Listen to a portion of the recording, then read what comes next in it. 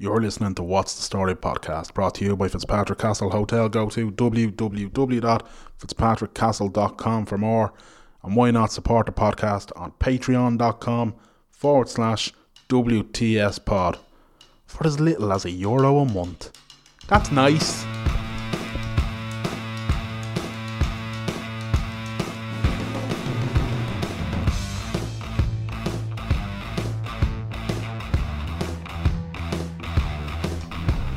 Hello everybody and welcome along to WTS 141.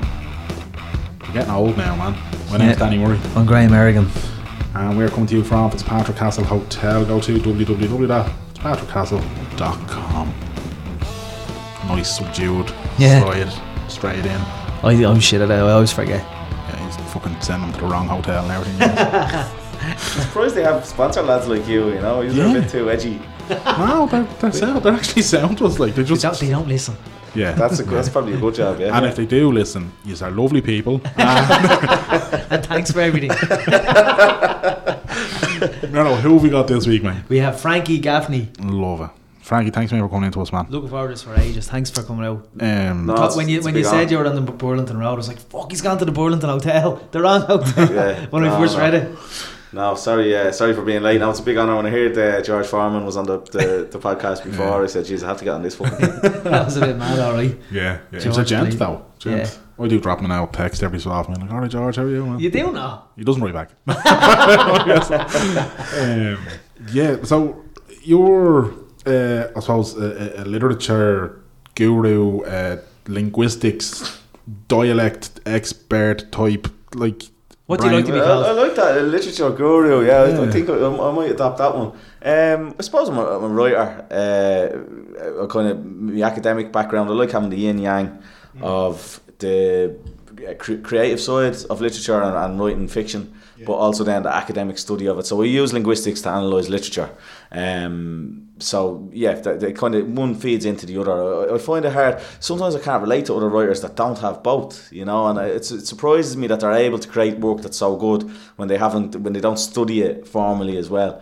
But for me, I need both of them. And then I suppose the journalism I got into very accidentally. Someone from the journal.ie rang me up. Someone did a mural when my novel came out, and I had a line from the novel. The line is known to Gardaí. And it says like that foil euphemism, he deserved it, in other words. And we had that up on the wall, and someone from the journal.ie rang me up and asked me to write an article about the phrase known to Gardaí.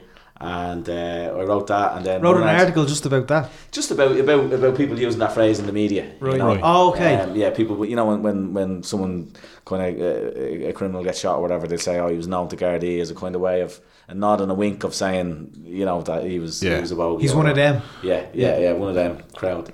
So that's how I got into journalism then, inadvertently, and it's been an addiction, probably the worst addiction I've ever had in my life. You know, I have to try and kick it because it takes more than it gives. The journalism. Yeah. Well, just like the effort of it, or I suppose because it's very easy to get addicted to it when you've been writing. Like I'm in the midst of a PhD, and the novel took a long time to write and to get published as well. So when you do journalism, you write something in a day or two and it goes out there into the world maybe the next day or the day after. Yeah. So you're getting this immediate gratification, you know, that's a complete contrast to the other styles of writing. So I think it's a dangerous, for a writer, journalism is a dangerous game to get into because it kind of breaks up your discipline a little bit. Yeah. Whereas the others are kind of like Dublin 7's like a labour of love or whatever, whereas journalism gives you this like dopamine hit straight away kind of thing. Yeah, exactly. Yeah. And then you get fucking embroiled. If you're anything like me, you get embroiled in big arguments about it online. I never noticed. And so if you're anything like me, definitely if you have pugilistic fucking kind of tendencies and you're a bit aggro, don't go near it with a barge pole. How do you handle kind of social media? Do you like social media? I was never on social media before my first novel came out. So social media for me was a function of. I think I had a Facebook page for a while before it, But I was very much a latecomer to social media. I was against it. I used to have an old Nokia phone, you know, the non-internet ready ones. 3210s. Yeah. With Snake. Yeah. I think it might be an 8260 or something. A step up above the 3210. But so I was kind of against it. But I got I'm fucking have a social media addiction as well now. You know what I mean? I think everybody does now. Yeah. And when you get a bit of shit on it as well, then you kind of you have this kind of anxiety, you know what I mean? Is someone coming at me now? Is it, you know what I mean? So it kind of makes you look at it a bit more. But it's madness, like letting people into your sitting room to give you shit when you're at home at night. That's just what Twitter is, you know? That's exactly like, what it is. What a way you put it. It's a mad thing to be in. So, you know... fuming in your sitting room, that's some dope. Yeah, some fucking animal that you never fucking met in your life. It's getting you going. It's a wild technology. It's a fucking revolution in how we think and interact. But when you think of saying, and this goes for all of us, but like I always take the piss out of social media, depending on what's happening socially. I think because sometimes like I'm going mad at the moment. I'm going mad over that Disclosures Tribunal. I think it's absolutely fucking disgusting, and I probably would kind of tweet about that, say, but I don't have a following like you. So do you think about not the consequences, but consequences and replies of whatever you tweet, or do you just go for it? Fuck it. See, do you look for a row sometimes? Well, no, I don't. You know, and people think I do, and I can totally understand why people think I do, because I say something that I know will cause a row, but that's not the same as looking for a row or wanting a row. So one of the reasons that I knew that the article I wrote, I didn't know it would cause as big a fuss as I did, the big one that caused murder. But one of the reasons that I wrote it was I said, look, I'll say things about the guards, I'll say things about different segments of society, you know, and I want to be able to look myself in the mirror, and if I have an opinion, not to say it because I'm going to face a backlash. You know, as a writer, you know, you need to have the courage of your convictions. But I don't know how necessary honesty is. Like, it depends. But if you're talking about integrity and political integrity and things like that, I think you probably have a duty to say what you think and not be swayed by outrage. Like, there's, you know, that's another thing. Twitter is just an outrage factory, and people outrage is not the same as suffering. Anger isn't the same as suffering. I think we have a duty to try and prevent suffering, but anger and outrage, some people thrive on anger and outrage. Like hysterical rage, like. Yeah, just blowing things out of proportion. I think you're seeing I was amazed, like, I don't know, some of the journalists going on about what happened in Tallaght the other night. The little thing. Yeah, the little thing. Like, I was thinking, are these people drunk or something? You know, they were going on as if it was the fucking zombie apocalypse. Yeah. You know, it was, the supermarket got turned over, you know, big deal.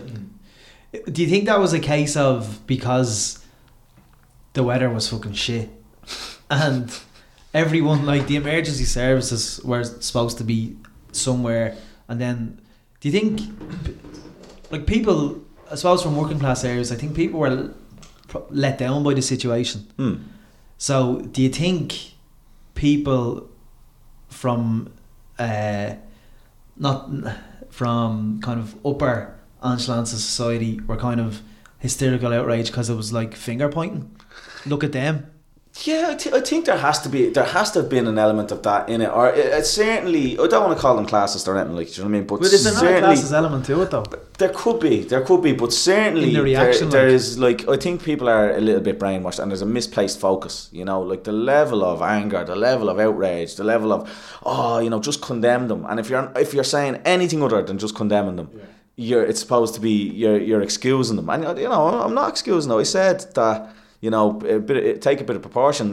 Terry McMahon, the film director, said use the JCB to raid Lidl and you get called scumbags. Use the ECB to raid a whole country and demolish it, demolish the economy, and you know, you get a state pension or whatever. And that's true. Like, you have to have a bit of proportion and a bit of sense about it. People are calling for them to be locked up. Declan Ganley said that he hoped that they would be in prison for 15 years.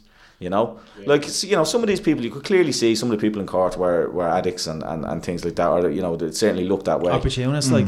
Yeah, and getting done. Look, if someone is going in, will risk their freedom to rob Or, I was saying it was filled. A lot of it was robbing cans and things like that. Yeah. There's a problem in their fucking life somewhere. You know what I mean? If they're doing that, you have to look at the reality of the situation. And calling them scumbags, isn't. It's not a productive way to kind of to solve the situation. To call them scumbags if you want. But when you look at the activities of the bankers, of corrupt politicians, people at the top of the ladder that have had every opportunity in life, that that have had everything handed to them on a fucking plate compared to these people, and again, it's not just one moment of madness with them. They've systematically, look at the Disclosure Tribunal, systematically trying to destroy a man's life for telling the truth. That's a scumbag to me. The people that were involved in that, campaign, and some of the journalists that were giving out about Tallaght. I'd put money on it. Some of those journalists were involved in smearing Maurice McCabe as well.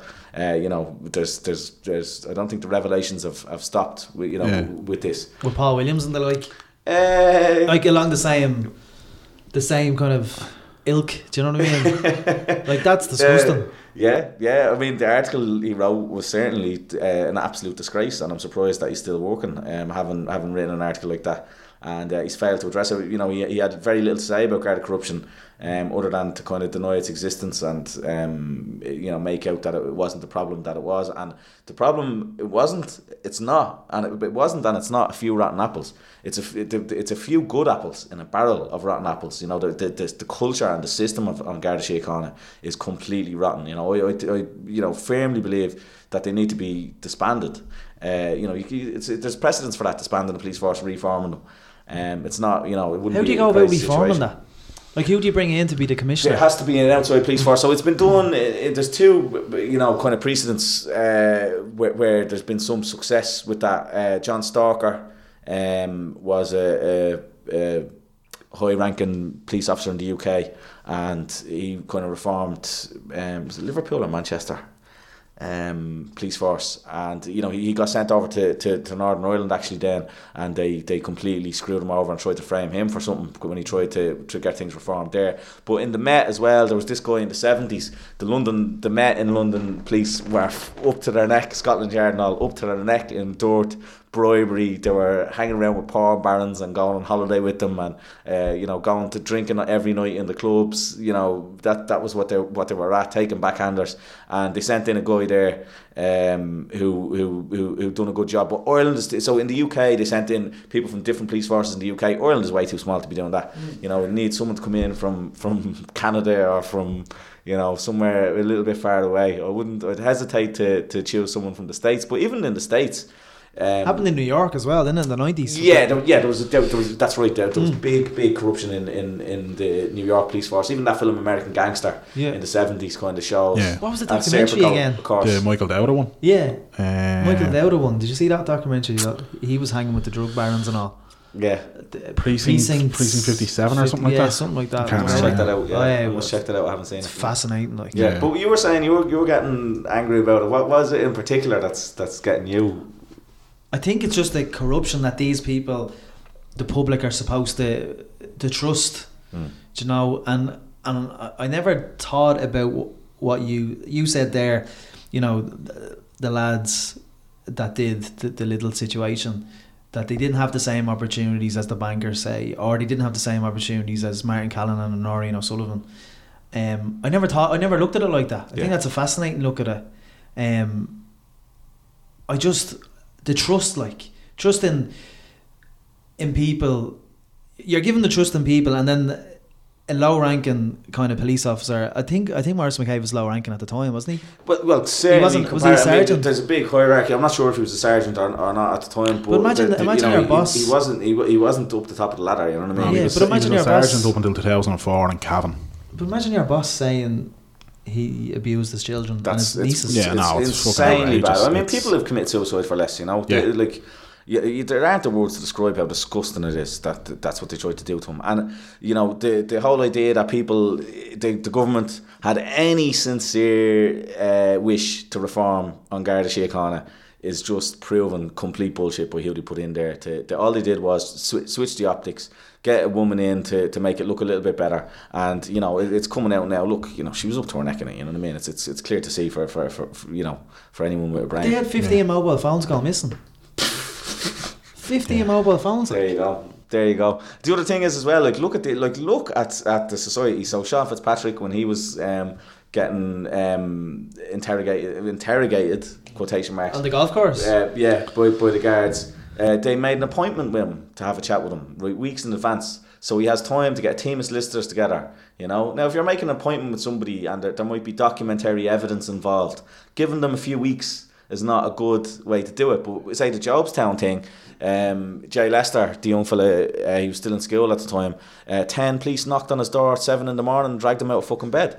Now, who was the bigger crime? What evidence was Jay Lester going to destroy? You know, he didn't have any of his phones go missing or anything like this. So they're making a tick out of us. Like, there's no fucking way. It's a classism. Do you think it's a classism thing? Absolutely, it's class war. When you put it like that, they're waging a war on the lower echelons of society from the top. You know, and using the state, using the police, using state. Agencies that are supposed to protect us to do us down, you know. Is it as simple as sort of saying like those who have the biggest slice of the pie are willing to give kind of bigger crumbs to, you know, like we're saying, kind of like they're using the police force and that. So some people potentially in the police force, like you've mentioned names there, Noreen O'Sullivan, Martin Callan and that. So they'll go along with it a little bit and things like that because they're thinking, sure, you know, them lads will sort us out a little bit, you know what I mean? We might get a big old crumb there that might help me. Greed is the knife and the scars run deep. Yeah, as Damo says. Yeah. So, you know, I mean, like He gets an 85,000 a year pension, Martin Callanan. Yeah. No, I mean, sure, look, Biffo and Bertie get pensions as well. Like. Yeah, and he got a payoff of like 400,000 as well. But this, I'm fascinated by the angle that's gone through the class war and all that, because we're not from working class areas, yeah, right? And I don't know, in my head, like, I seen what happened with Lidl, and I was one of the people that was like, scumbags. Like, you know what I mean? Straight out, like, and I still do think, and I get what you're saying about, like, that, you know, those people have issues and those people have problems, and that's fine, but I don't think that, and I'm not saying you're saying this. But it's grand, don't worry. I don't think that acts as a proper an excuse to rob a digger, use that digger then to fucking, like, barrel a shop over. You know what I mean? Fair enough, look, if it was the case that they were robbing cans and all that to feed an addiction, addiction makes people do mad things, but then rob a fucking safe and try to crack the safe. But why does something like that not happen in Dalkey, say? But, well, I'll get on to that in a second, but what I'm trying to get at is this class thing, and like, yeah, that one, there's instant outrage because it's something that's instantaneous, and especially that it was on social media, people could see it straight away, so people were kind of, it was this instant reaction kind of thing. Whereas I suppose it was still happening as well. It was ongoing. It was like getting updates like live feed. With the banks, it was a case of kind of like we were seeing it in retrospect after all the dirt had been done, and we're all trying to get our heads around it. And even now, I still don't fully understand what happened other than they fucked us. Yeah. So it's... austerity was the main kind of evidence as it was happening. Yeah, so it's one of them things that, like... And I suppose it touches maybe a little bit on what you were saying about this Twitter thing where you are the journalism thing is you that instant gratification, whereas this is almost the opposite. The little thing gave instant outrage, whereas the banks thing, it was only when everything was fucked that people were able to go, wait, what's happened? And then with hindsight, we've been able to look back on it all and go, yeah, Shawnee Fitz was a fucking arsehole. Fingers Winkleton was a fucking arsehole. They fucked us. All of them absolutely fucked us. But I'm telling you now, though, some of the journalists that were, outraged by these young fellas robbing the Lidl, they would shake hands and sit and have a coffee and have a drink with some of the people that fucked the economy. Of course, because it'd be the bigger story for them. It'd be the bigger story for them, and all they'd look at the fucking hits. I'll get on this. Yeah. So there's definitely. So why don't the general public see that as hypocrisy then? Yeah, I don't know. Like, this is the thing. Just like you, like loads of people were kind of outraged by the little thing. Loads of working class people were outraged by it, and I understand it, especially when you're looking at it and it's. What was your initial reaction? Whatever. I just don't think it's that important. Like, it's one supermarket, you know. I don't think it's a national event. It made headlines around the world. People are losing the run on themselves. Get a fucking grip here, you know. Yeah. The shopping centre was looted in Athlone, and I didn't hear the same. Yeah. Well, there was no phones in Athlone. I was just going to say that. I'll let you say it in case I get shit about saying that. You know what I mean? It wasn't quite as dramatic in Athlone. It wasn't a digger. Two bullocks rang at a shutter. But yeah, no, look, the whole thing, I do agree. I think it has been blown out of proportion. The fact that it made world news is just fucking bizarre. Like, you know what I mean? If a Walmart in fucking, you know, Tennessee got turned over, which it probably does every fucking day. You know what I mean? We wouldn't be hearing about it. Like, it's utterly madness. Like, but I don't know. I just think the whole fucking thing and the reaction to it has been. I found the reaction to scumbag gate, as some people are fucking hating people like gate to the end of it. But like, even that in itself was kind of like, this is just utterly bizarre. Like, I mean, I don't know. Maybe for some people, the hysteria for the reaction for what happened in Lidl, and the hysteria for people using the word scumbag. How do they measure against each other, in your opinion? Yeah, I don't think people did get mentally outraged. Like, I understand why people object to the word scumbag. Like, it is something that you'll hear. I've heard Gardaí say it about young fellas that weren't scumbags. They were just young fellas with the same accent as me and that wore a tracksuit, and they get called a scumbag because of it. So it is a word, you know, that's kind of loaded. But then I was having a conversation with a girl, and she was saying she'd apply it to lads who play rugby that, you know, do something. There's some posh lads that do something wrong. She'd call them scumbags as well. Yeah. So it does get applied around a bit, but you don't see it in the media. You don't see this kind of in the media. You know, people are dying. 350 people are going to die next year. It's forecast because of the trolley crisis. Yeah. That's 350 people dying. Now, to me, that's a lot of a bigger issue than a Lidl getting turned over or a supermarket getting robbed. In the grand scheme of things, absolutely. It's 350 deaths. You won't be bringing those people back. So are the people who are refusing to properly fund the health service and establish an NHS? We need a national health service in this country. Yeah. Are the people who are refusing to do that, are they scumbags? You won't hear journalists put headlines and call them scumbags, or, you know, condemn them unequivocally. You know, this person should just be condemned. They should just be completely condemned. Yeah. You won't hear them talk about people like that. And these people are dying. You know, like the figure, the National Health Organisation figure was put at 5,400 unnecessary deaths every year in this country due to poverty. Now that's more than died in the Troubles. And even if that figure is inflated, you know, it's going to be in the thousands. It's going to be in the thousands. You know, for all the different associated things of poverty and everything that goes along with that. And these are soluble issues. We're a wealthy country. We can afford housing. We can afford to give our citizens housing and healthcare, and they don't have those two things at the moment. That's fucking madness. 2018, you know, in a rich, technologically advanced society, that people can't have a home and decent healthcare. That's craziness. It's inexcusable. And the people behind that are scumbags in my book. Yeah, no, I'd go with that as well. And I think it was maybe last week or earlier this week, I can't really remember which Fianna Fáil TD it was calling for a national cricket stadium in the midst of the biggest fucking housing crisis and all that. Deadly. And he's like, yeah, listen, all those things can shite off. Any chance of an old cricket ground there, lads, being built for the country? The housing crisis is perverse because the money is there. The credit unions have offered money to build houses, but not only that, the practice so this government, in the midst of the worst housing crisis in Irish history, not just in this history of the state, it's, you know, this is, you know, going back to you know, hundreds of years, this is the worst housing crisis we've ever had. And in the midst of this government has built less social housing than any previous government. Like 1922, we're not poorer than we were in 1922. In 1922, they built houses. They built the first corporate houses straight away in 1922, and there's a plaque on the wall of them, and they're still standing there today, and they're still good houses. So putting money into the hands of landlords to pay, you know, these HAP and RAS schemes, and into hoteliers is the most perverse. So paying fucking hotels 100 quid, 200 quid a night instead of building houses, they're doing this to sort out their wealthy mates. You know, this is what they're doing as a matter of policy. Homelessness is Fine Gael policy. You know, it's a readily soluble problem. The thing is, they don't want to solve it because they want to give state money, taxes, to hotels and to private landlords, to wealthy private landlords as well. I'm not talking about someone who owns an extra house. I'm talking about someone who owns 10, 20, 30 houses. We had Dave McWilliams on the podcast a long time ago, and he made the point to us that, like, it has never been cheaper for a government to borrow money. Yeah. Never has it been cheaper for a government to borrow money.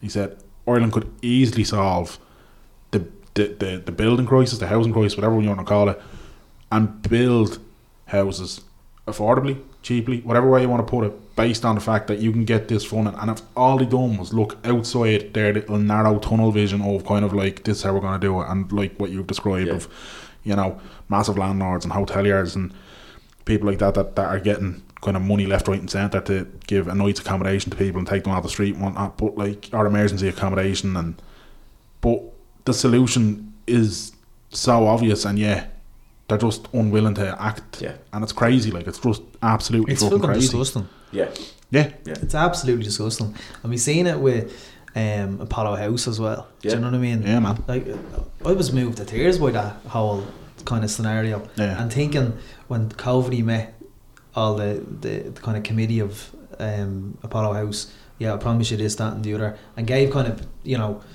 promise you this in June, promise you this in September, and none of it materialised. None of it materialised. You know, and then the European courts find that only yesterday that Apollo is 13 billion, but Ireland are appealing it. It's fucking nuts, man. I'm telling you, you can't, like, 13 billion. The journal reported they're saying they've no money, and then someone's saying, here's 13 billion that you're owed, and there's listen to me, that is economic treason. That's economic treason. They're spending money to turn that money down. That's it. It's not just turning the money down, they're paying to turn it down because they're fighting it in court. It's bananas, you know? Like, they're fighting the European Union courts that they wanted us to be a part of in the Nice and Lisbon treaties. We have to go by their rules, and now they're objecting to their rules. And people funneling, you know, these fake companies being set up here to for tax purposes. That's not creating jobs. You know what I mean? That's not creating jobs in Ireland. And it's like the other thing is this kind of bowing down to the new powers of global megacorps. Like Enda Kenny, when he was Taoiseach, he flies out to Silicon Valley to meet the head of Facebook. They don't fly in to meet him, you know, as head of state. So, you know, you're seeing a dangerous realignment away from the nation state where, you know, political power lies, and towards unaccountable mega companies like, you know, Facebook, Google, and these that. We're coming up to Paddy's Day, and that is usually the traditional cap in hand moment for our Irish TDs. The example you're giving of like a head of state flying off to meet a head of a company in Silicon Valley, like, surely it should be the other way around. Surely, I think so. You know what I mean? Like, and then you get Paddy's Day, which, and don't get me wrong, like, look, Patrick's Day is brilliant for the country in terms of, you know, being able to put Ireland in the spotlight and all that. But I always find it almost perverse that the politicians go on these junkets and they go almost cap in hand to all these other countries. I'd like to see the benefits of those junkets. You'd never see it. Like, what are the benefits? Well, they claim you do see it, but I mean, they claim. You know, exactly. They make a lot of claims. The Queen's visit was another fucking joke of an expenditure. It was disgraceful. It was disgraceful, that whole thing. Like, I went over to my ma that day, one of the days she was here, because how long was she here? Felt like fucking months. 3 days, 3 or 4 days. Yeah. But I drove over, and then I came out with my ma's gaff, and all the roads were blocked off, and I said to the guard, how long is it? I said, look, I'm trying to get home. How long is it going to be? And he said, I don't know. You know, just that's it. That's all you're told. You can't get home to your house, and you don't know. The way they behaved on the street, the guards, you know, like there was hundreds and hundreds, thousands probably brought into Dublin, and just totally dominating everything. You know, the millions that was spent for the security of that. Where do we get the millions back? Not allowing protest. Anybody who was protesting anywhere visible was you know, prevented from doing it, and that's not democratic. You know what I mean? You know, also the Queen is unelected fucking monarch. You know, that's medieval. That belongs in storybooks. King Arthur. We shouldn't be paying any of them dickheads, whether they're Saudi Arabian or English, to come over here and fucking spend money on. You know, that's. Like, how someone, a government that says they're committed to equality, can, you know, bow and scrape before fucking royalty that were born into a position, you know, they say their genes are better than my genes, you know. That's bullshit. I had a feeling that you were disagreeing with me when I brought it up. What were you going to say? I'm not disagreeing with it wholly, but I would definitely look at it as there were positives from that, especially from a historical context. In my opinion, there were massive positives from that. I think that visit, symbolically at least, done a lot to help kind of I'd spent a fortune for not nothing. heal like. wounds. Well, yeah, no, I'm not saying it was perfect. Would you stop it?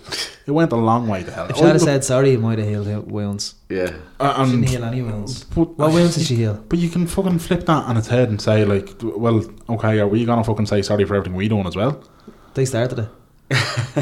Nah. I don't know. I think the symbolism is very important. I was at a Damien Dempsey gig actually around that time.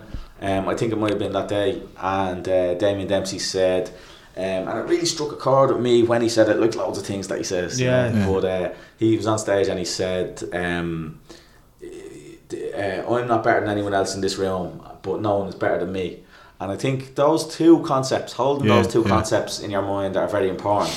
Number one, that you're not better than anyone else. But number two, that nobody's better than you either, and you need to have pride and stand up and say, no, hold on a minute, I'm as good as anybody else. You know, I think that's a very important thing. I think we should instill in young people as well. And I think having royals and bowing before royals and saying, oh, aren't they great? And then, you know, casting anybody who objects to royalty as a kind of naysayer and things like that, like the media done at that time. Anybody who objected to it was you know, just kind of raining on the parade.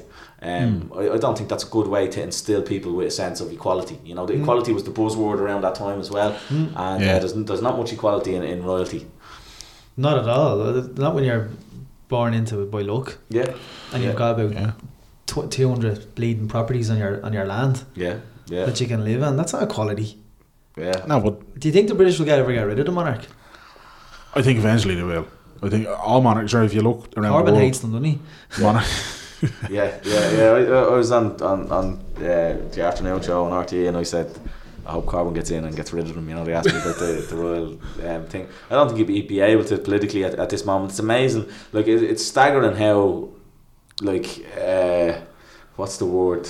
The kind of brainwashed the public are about them, and like Granny loves them. English. Yeah, it's mad. My granny loves the fairy tale aspect. Yeah, you know, you see the Disney fairy tale aspect. But that's what it is. Yeah, it is. Yeah, it's not a whole thing of it is the fairy tale aspect of it is what appeals to people, and it's this whole notion of, and it touches exactly what you were saying, Frankie, as well. This whole notion of somehow, even if it is kind of subconsciously or not, people do believe like they are better than me because look at them. Look at, you know what I mean? Like they're the picture of royalty, you know.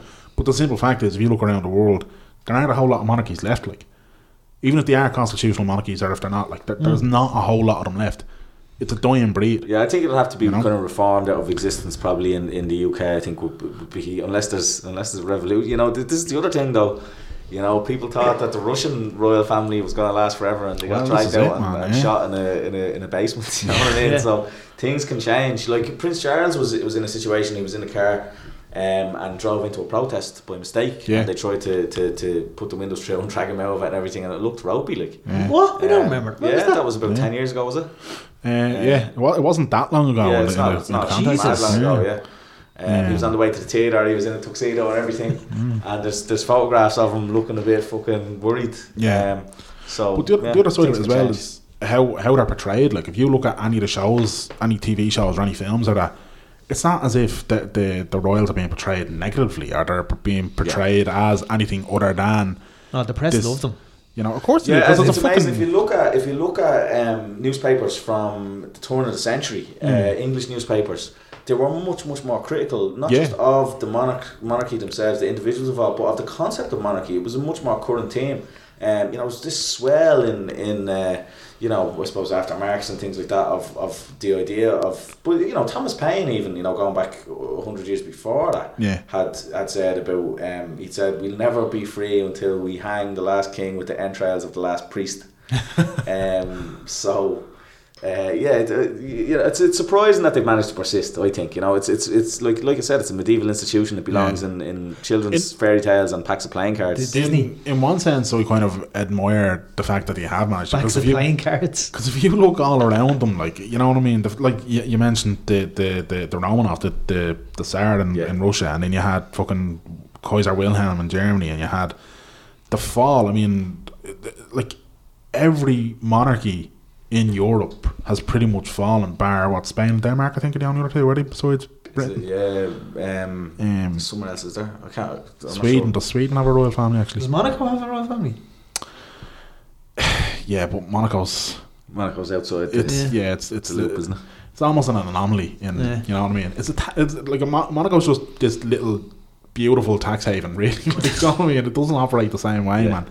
But like, I genuinely think Elizabeth has managed to kind of almost navigate the royals through these kind of stormy waters and almost keep them in existence, because I don't know, I think after World War II, I think there was, you know, a lot of kind of like, we're British and there was all that pride, but then afterwards, and especially I think with the Thatcher era and that, there was a lot of alright there was a lot of kind of resentment. There was a lot of, I don't think people had that national identity the way that they did previously, like in Britain. And maybe, I don't know, maybe that's just me picking the context of it. I get what you're saying. It's mad how their national identity involves the monarch, doesn't it? But that, yeah, and that's what I'm saying. I think like in that I'm they're not proud so of sure. It. When they're in the time of need and they look to be national and Britain first and all that, and they have the Queen plates in their gaffs. But listen, I'm not so sure that it would have remained so if it was somebody other than Elizabeth at the helm of the royal family, is kind of what I'm trying to get at. Yeah, well, I'm getting a bit poorly, but like her being a woman kind of helped, and you know, she is quite capable, and she's not scandal prone herself, even if her Philip on the other hand, her kids, Queen Victoria had the same problem, of course. You know, her son was a philanderer and up to all sorts, and she was as well, though, wasn't she? Well, it's coming out. I reckon she might have been a little bit dirty, but he couldn't keep it under wraps, you know. And she reckoned that's what killed her husband. You know, he died after there was a bit of a scandal, and he kind of got sick and died afterwards. So she never forgave her son for that. But I don't know. Like I said, it's just amazed me that people aren't saying fuck this shit. Like when they're refurbishing Buckingham Palace, it's costing mental money, and they said the state will just pay for it. And English people now, like and then the Grenfell Tower, people can't be renowned and they're painting out Buckingham Palace. Get a fucking grip. Look at that. I mean, look at that. You know, in 2018, that is what you have going on. I know, man. You know, that's bananas, madness. You know, stick them in a fucking apartment somewhere and let them live. But see, Corbyn as well asked for the installation of all those water sprinklers in the apartments. And the Tories turned them down. Well, there you go. They're sick people, you know, the Tories. Change gear a little bit, but also keeping it in the world of kind of kings and queens and that. Shakespeare, man. You're a big Shakespeare man. Yeah, I've kind of been out of the loop with Shakespeare a little because I had been teaching Shakespeare, and I kind of got moved off it for a while because it wasn't related to the research I was going. But hopefully I'll move back to it next year. Big Shakespeare fan. Joyce was asked if he thought he had any literary competitors, and he said maybe Shakespeare, probably not even him. So I think Joyce and Shakespeare are my big two. Shakespeare, I think Shakespeare's funny. I think with Shakespeare, it's amazing how indeterminate he is and how open to interpretation he leaves everything, and he never comes down on the side of one interpretation of a character. You can always play the devil's advocate, and you can always say, oh, that person was actually bad, or that person was actually good, and things like that. And I think that's a very, very advanced and new kind of thing in literature and storytelling when he did it. It's a very interesting era as well, the Elizabethan era. Then that was the first Elizabeth. So to talk about kings and queens, that was Elizabeth I. And there'd been a big tumultuous period before that where the state religion changed from Catholic to kind of nominally Protestant to Catholic again, and people were being hung, drawn and quartered for it and things like this. And then Elizabeth ushered in a reign of kind of stability, and there was a kind of big economic boom. So that manifested itself in a number of interesting ways. The kind of capitalism, kind of the companies and the stock exchange and things like that started around then. So when they wanted to explore and go on these voyages of exploration to try and take wealth from you know, places that had just been discovered, it was a dangerous enterprise for businessmen to get involved in, because if a ship got lost, you lost everything. So what they did was they said, okay, we're going to pool our money together, and that was the first joint stock companies. So they would all pool their money together and create a company, and that was it's so natural to us, the idea that you could create a company But that was a kind of a new thing, and under the law, it was people, individuals that were subject to the law and that were considered, that owed debts or whatever. And now suddenly you could have a kind of fiction, this company, and that would be considered like an individual. It could be liable for debts, or it could be, prosecuted, or it could prosecute other people.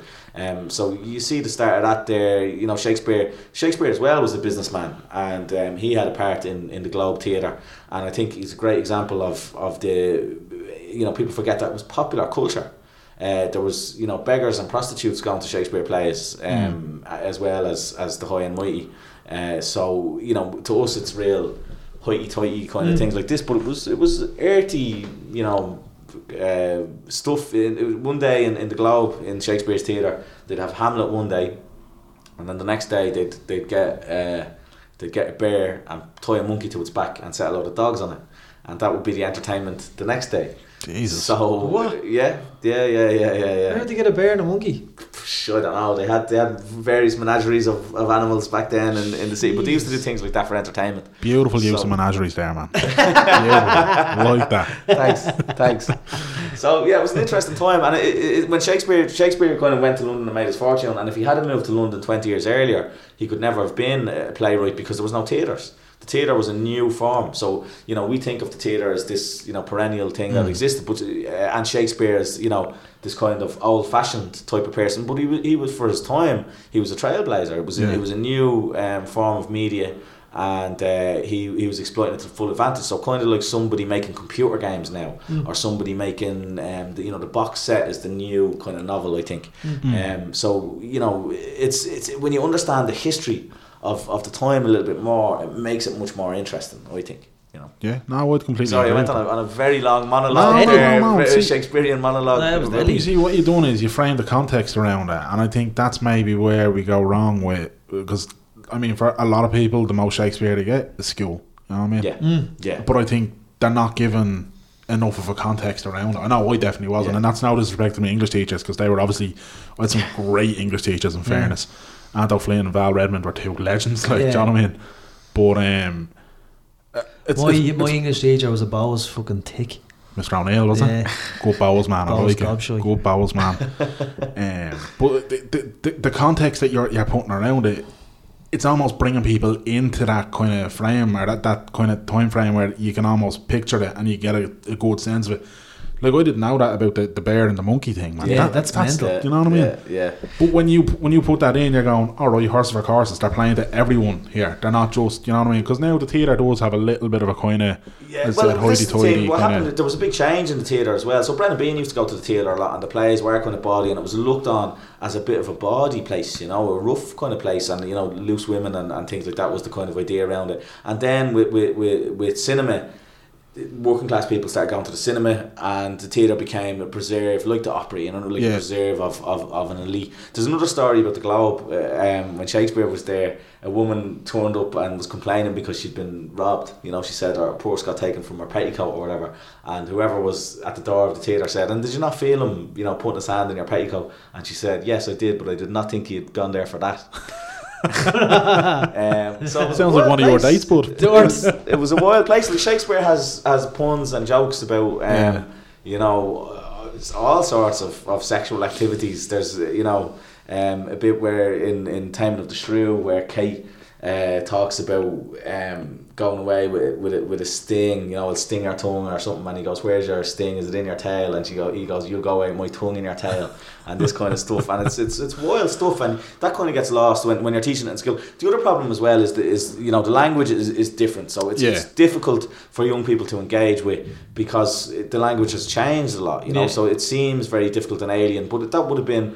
It seems so alien to me, man. I remember doing the Macbeth in school and thinking, "Oh, not again." I loved Macbeth, and maybe it was down to the teachers because they were good at teaching. No, I loved it. Watching it on the telly. No, I genuinely enjoyed. What I've done, The Merchant of Venice, I done Hamlet, and then when I repeated, I done King Lear, and I loved them. Yeah, genuinely loved them. And I think a lot of it was down to kind of good how it was taught or whatever, but. Yeah, the language at first, it do, but once you get over that barrier, if you hear it read or performed well, one of the problems I think with the way it's often performed, in the past 100 years or whatever, is that it's done in this posh English accent. So to be or not to be, that is the question, and it never would have been done like that in the past. So there's great. That English... kind of labels a bit of a classism on it, doesn't it? Yeah. Well, like the thing is, it's how did that happen?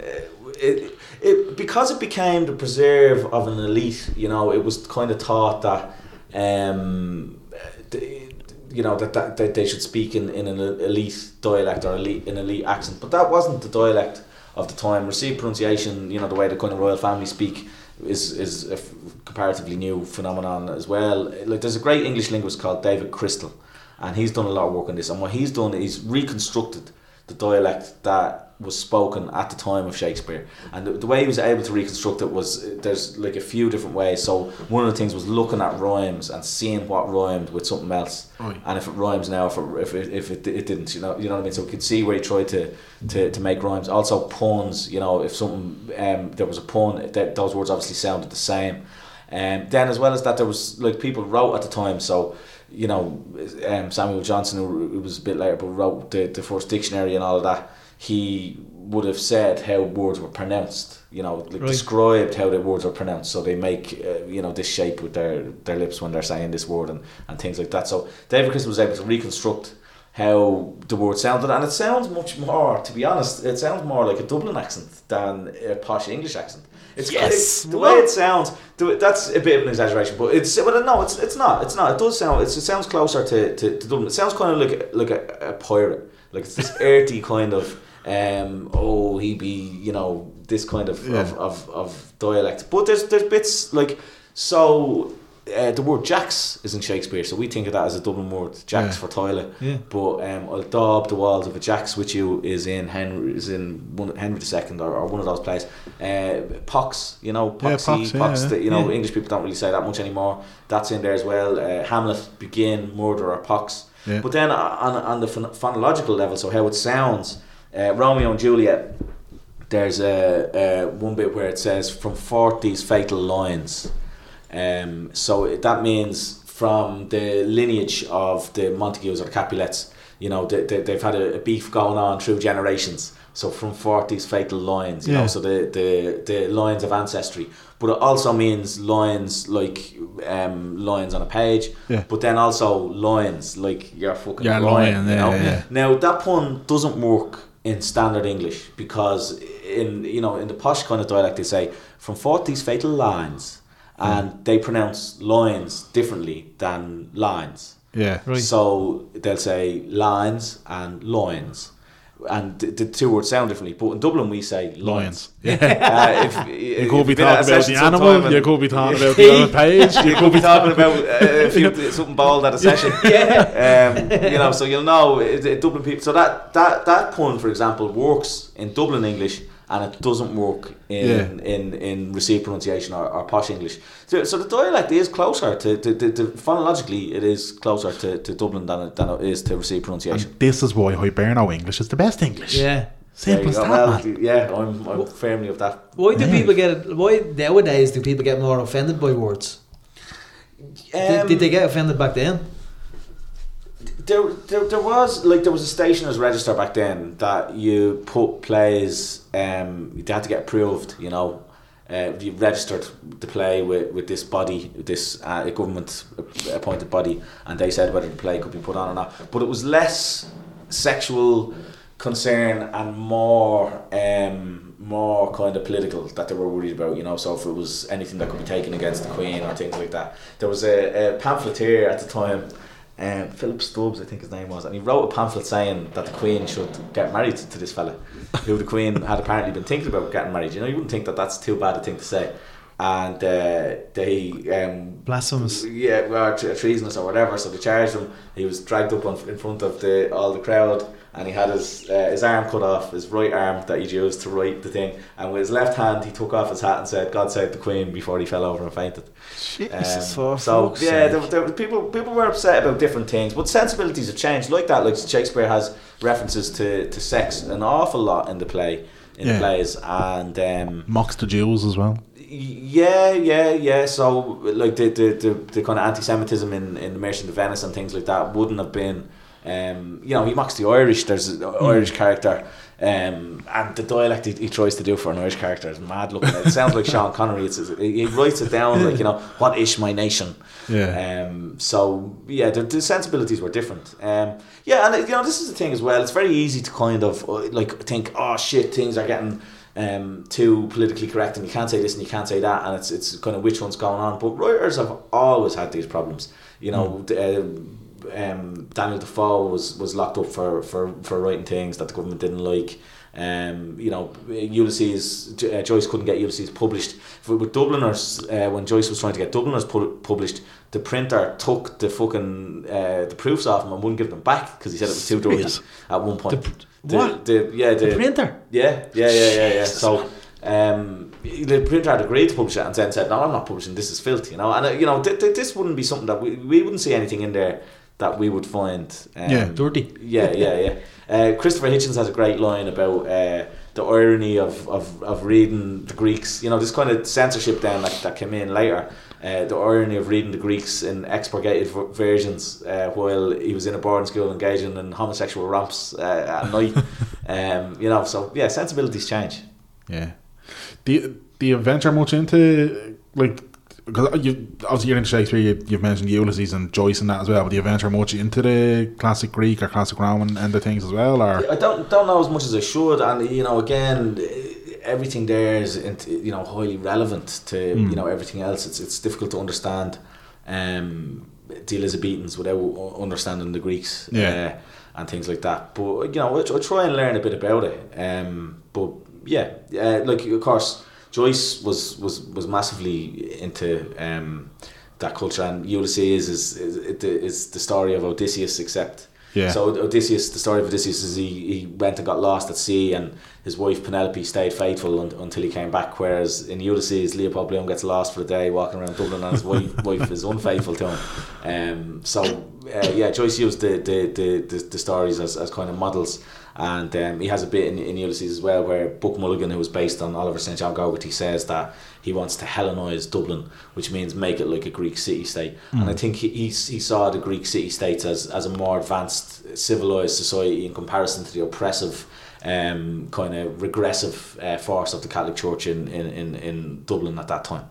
Yeah. Do you like any writers nowadays, like modern writers? Yeah, I'm a massive fan of Irvine Welsh. I think he's incredible writer. Again, inspired me as well to write in the vernacular and spell the words the way they're pronounced a bit more, and not think you have to spell things correctly. Because there is no right and wrong when it comes to art. Paul Howard does that a bit in Russell Carroll Kelly, doesn't he? When he's taking the piss out of I haven't read much Russell Carroll Kelly, but I believe it's very good. I think it's supposed to be, and again, so this kind of idea, like art like that, even Roddy Doyle, who was a massive influence on me as well, gets kind of looked down upon by the literary establishment in some ways because it's funny, but it's harder to make someone laugh than it is to make someone cry in terms of literature, in terms of storytelling.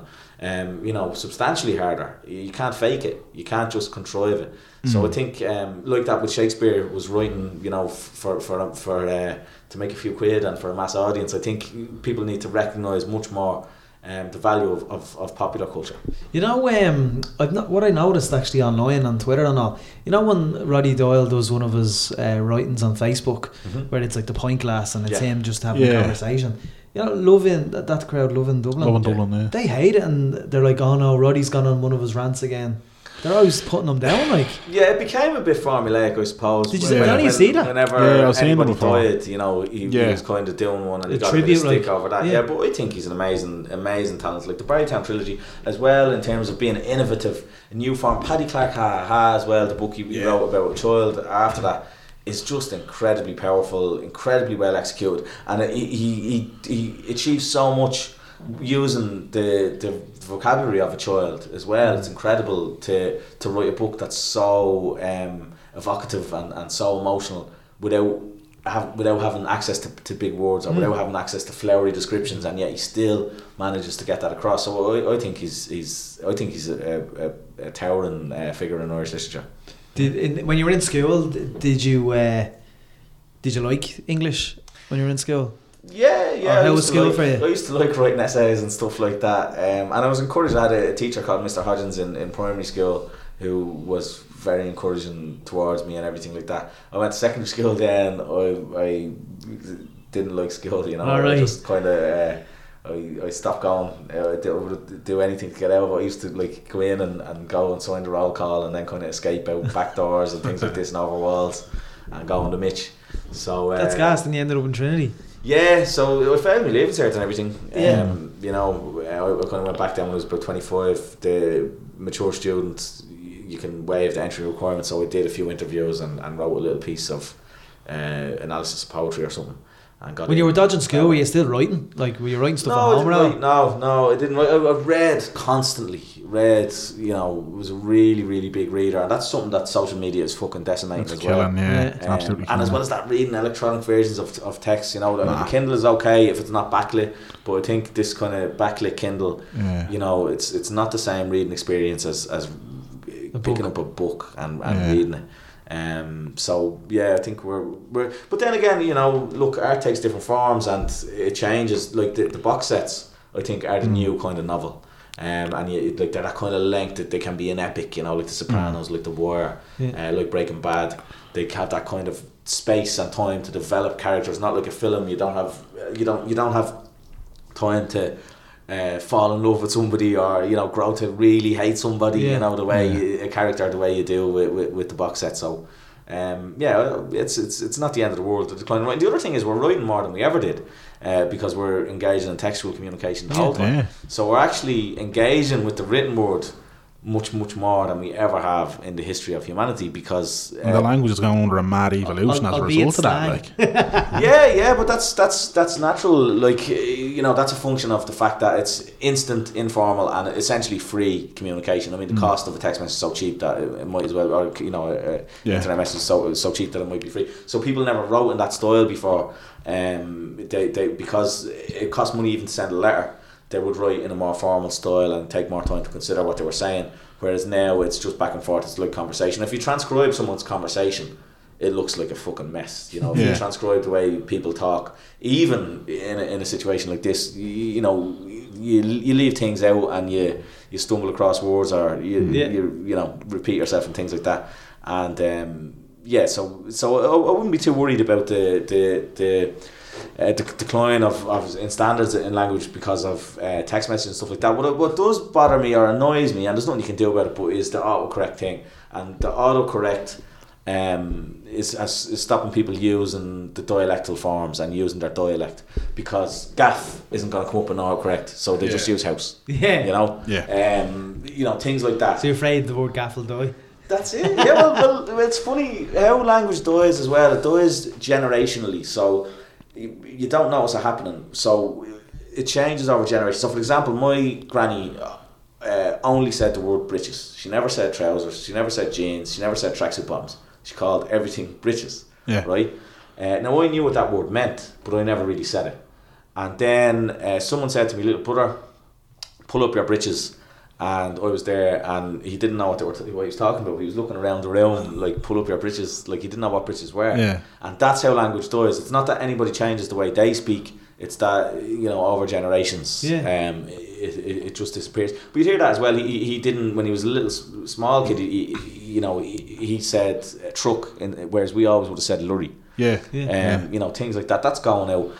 You know, you'll hear kids saying, like, I have friends with kids and they're saying that they're turning around and saying, take out the garbage, you know, instead of take out the rubbish. Call a cab. So, what word are you afraid of dying? Are you afraid of any words dying? Ooh, that's a good question. Let me think. Was there a word that I wouldn't like to see go? Ask me bollocks is a good phrase, that is a good absolutely. And bollocks as well, that we tend to spell it like BOLLIX or you know, EX or things like that. So that autocorrect doesn't give you that. I don't know, does it even give you bollocks unless you're I'm almost certain. Give you BOLLOX. I'm almost certain BOLLOX. I have to double check this. I don't think I could come up with this just making it up. I'm almost certain I read before. Bollocks is kind of like, it evolved from a word that basically meant priest. back in the fucking day. No way. I don't think I could make that up, and that's why I'm convinced. Well, this it's probably because some of the priests wear bollockses. it could very well be. Yeah, I don't know. There's another one from Shakespeare's time. If you wanted to get married, then Shakespeare was rare because he married an older woman, and that was very rare. So they think that she was probably pregnant when they got married. But if you wanted to get married and you were underage, you could get a license from the priest. So the age for marriage was 15 or 16 or whatever, but you could get a license. And if you wanted to get a license, what we would do is you would get the two young people, they might have been 12 or 13 that wanted to get married, and the priest would feel their genitals and he would decide if they were ready, based on that. So that's where it all started. Yeah, maybe that's where the bollocks connection comes in, because possibly, he was his hands on your bollocks. I need to double check that. There's something in my head that's saying you couldn't fucking make that up. What was the question you wanted? You were going to ask Ranky about? Actually, yeah, because we're running out of time, so it's actually a good one to. Right, I don't know if you heard on that. During the week, the TalkSport presenter who cut a collar off because he was saying love and darling to her. And then there's some people, and obviously she felt that way as well, that it was patronising and whatever. Yeah. And then there's a part of me, and I think used in certain contexts it is, and then there's a part of me that's kind of saying, well, like if you go to certain parts of England, that's just how man, woman and child, doesn't matter, you're called love or you're called darling. You go to Cork, everybody's boy or girl. You know what I mean? Yeah. Yeah. Is it the case that, or do you have any kind of feeling towards, I suppose, the political correctness, I suppose, maybe what touched on it, but this whole thing of, are we in danger of losing those kind of almost cultural ways of talking because we're afraid to offend people? Like, I think they're like, I can understand why some people would feel patronised, and it can be used in a patronising way to women, say for example, in academia, who are professors, and someone is referring to them, kind of talking down to them, all right, their love, as if they're so I think, but again, you're a woman, you couldn't have that. I know women that like being referred to in those ways. Do you have to listen to them as well? So I think you have to listen to anybody. When somebody says you should refer to me, or want to be referred to in this way, or more specifically, if someone says I don't want to be referred to in that way, you probably shouldn't refer to them in that way. Yeah. But I don't think you can have these mass cultural bans. Like, one of the things is, if anybody who deals with kids, who looks after kids or whatever, will tell you that boys act a certain way and girls act a certain way. But they will also tell you that there is always gender non-conforming boys and girls, and boys and girls that don't act within the gender norms. So I don't think anybody should be told how to act, based on their gender. I think they should decide what gender roles they want to fulfill themselves. And if people want to fulfill traditional gender roles, where they live in a house where the man goes out to work and the woman looks after the house, if that's what they want to do, good luck to them. You know what I mean? It shouldn't be frowned upon either. But it shouldn't be frowned upon if a woman wants to work and go to the top of her career or her field. There should be no obstacles put in her way either.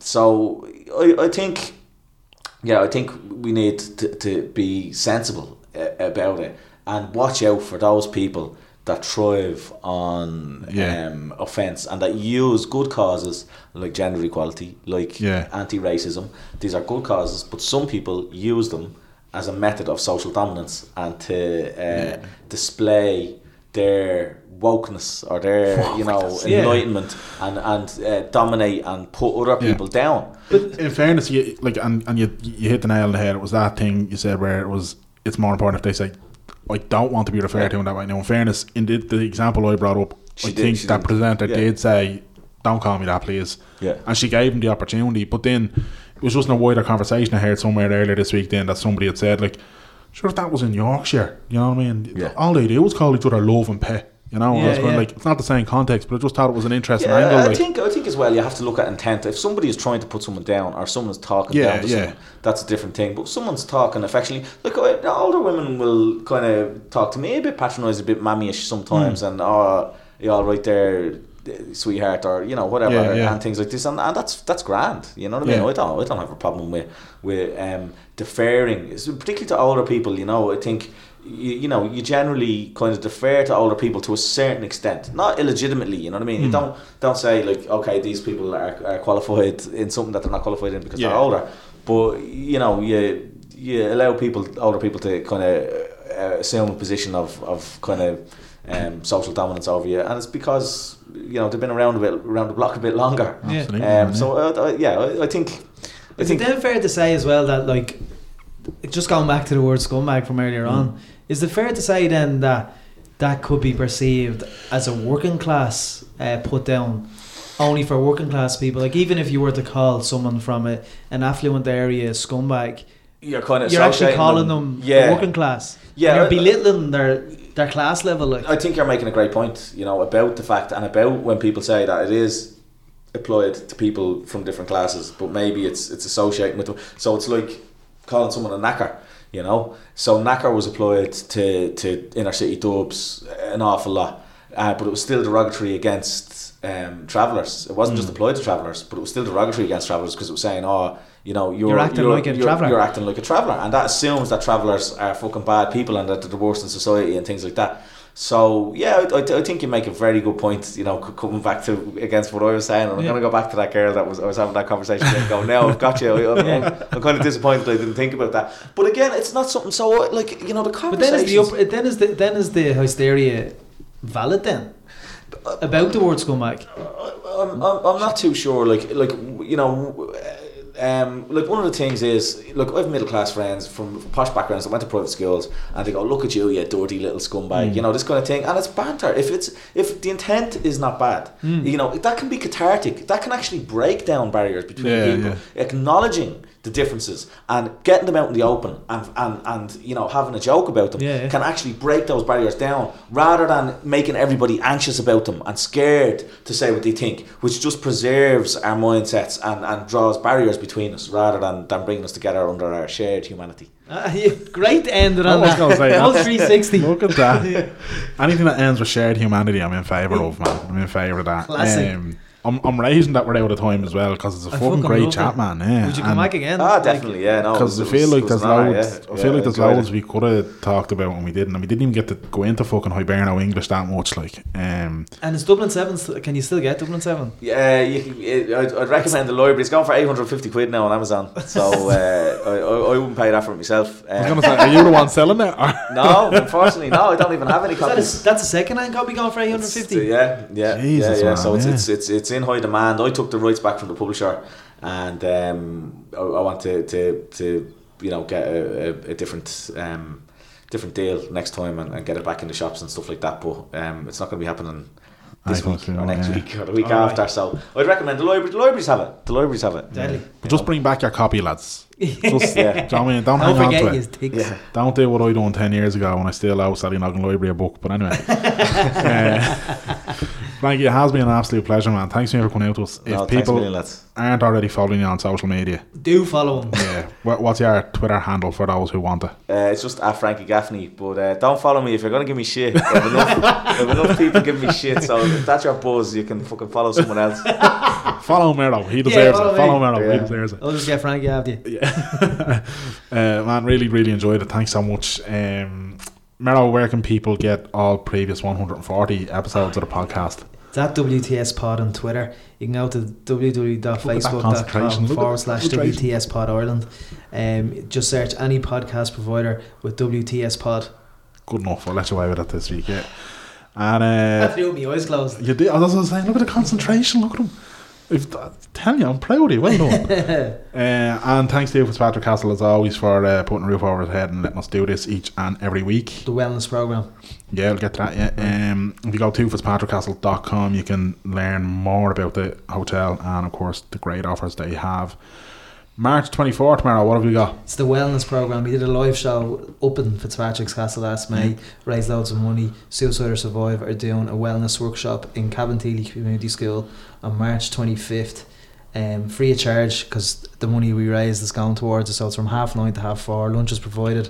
There's about 15 spots left, so even if you're not kind of doesn't so matter, you don't have to be suffering from any mental health issues. If you want to go and be educated about how to deal with a friend or a sibling or whatever with mental health issues, come along. 9:30 to 4:30, Cabinteely Community School. brilliant. And SealSider5.ie to register your spot there. Yeah. Great stuff. Frankie, once again, thanks very much, man. Deadly, Frankie. Thanks a lot. Merrow, until next week. Clear eyes. Full hearts. Can't lose. Good luck. Too sweet.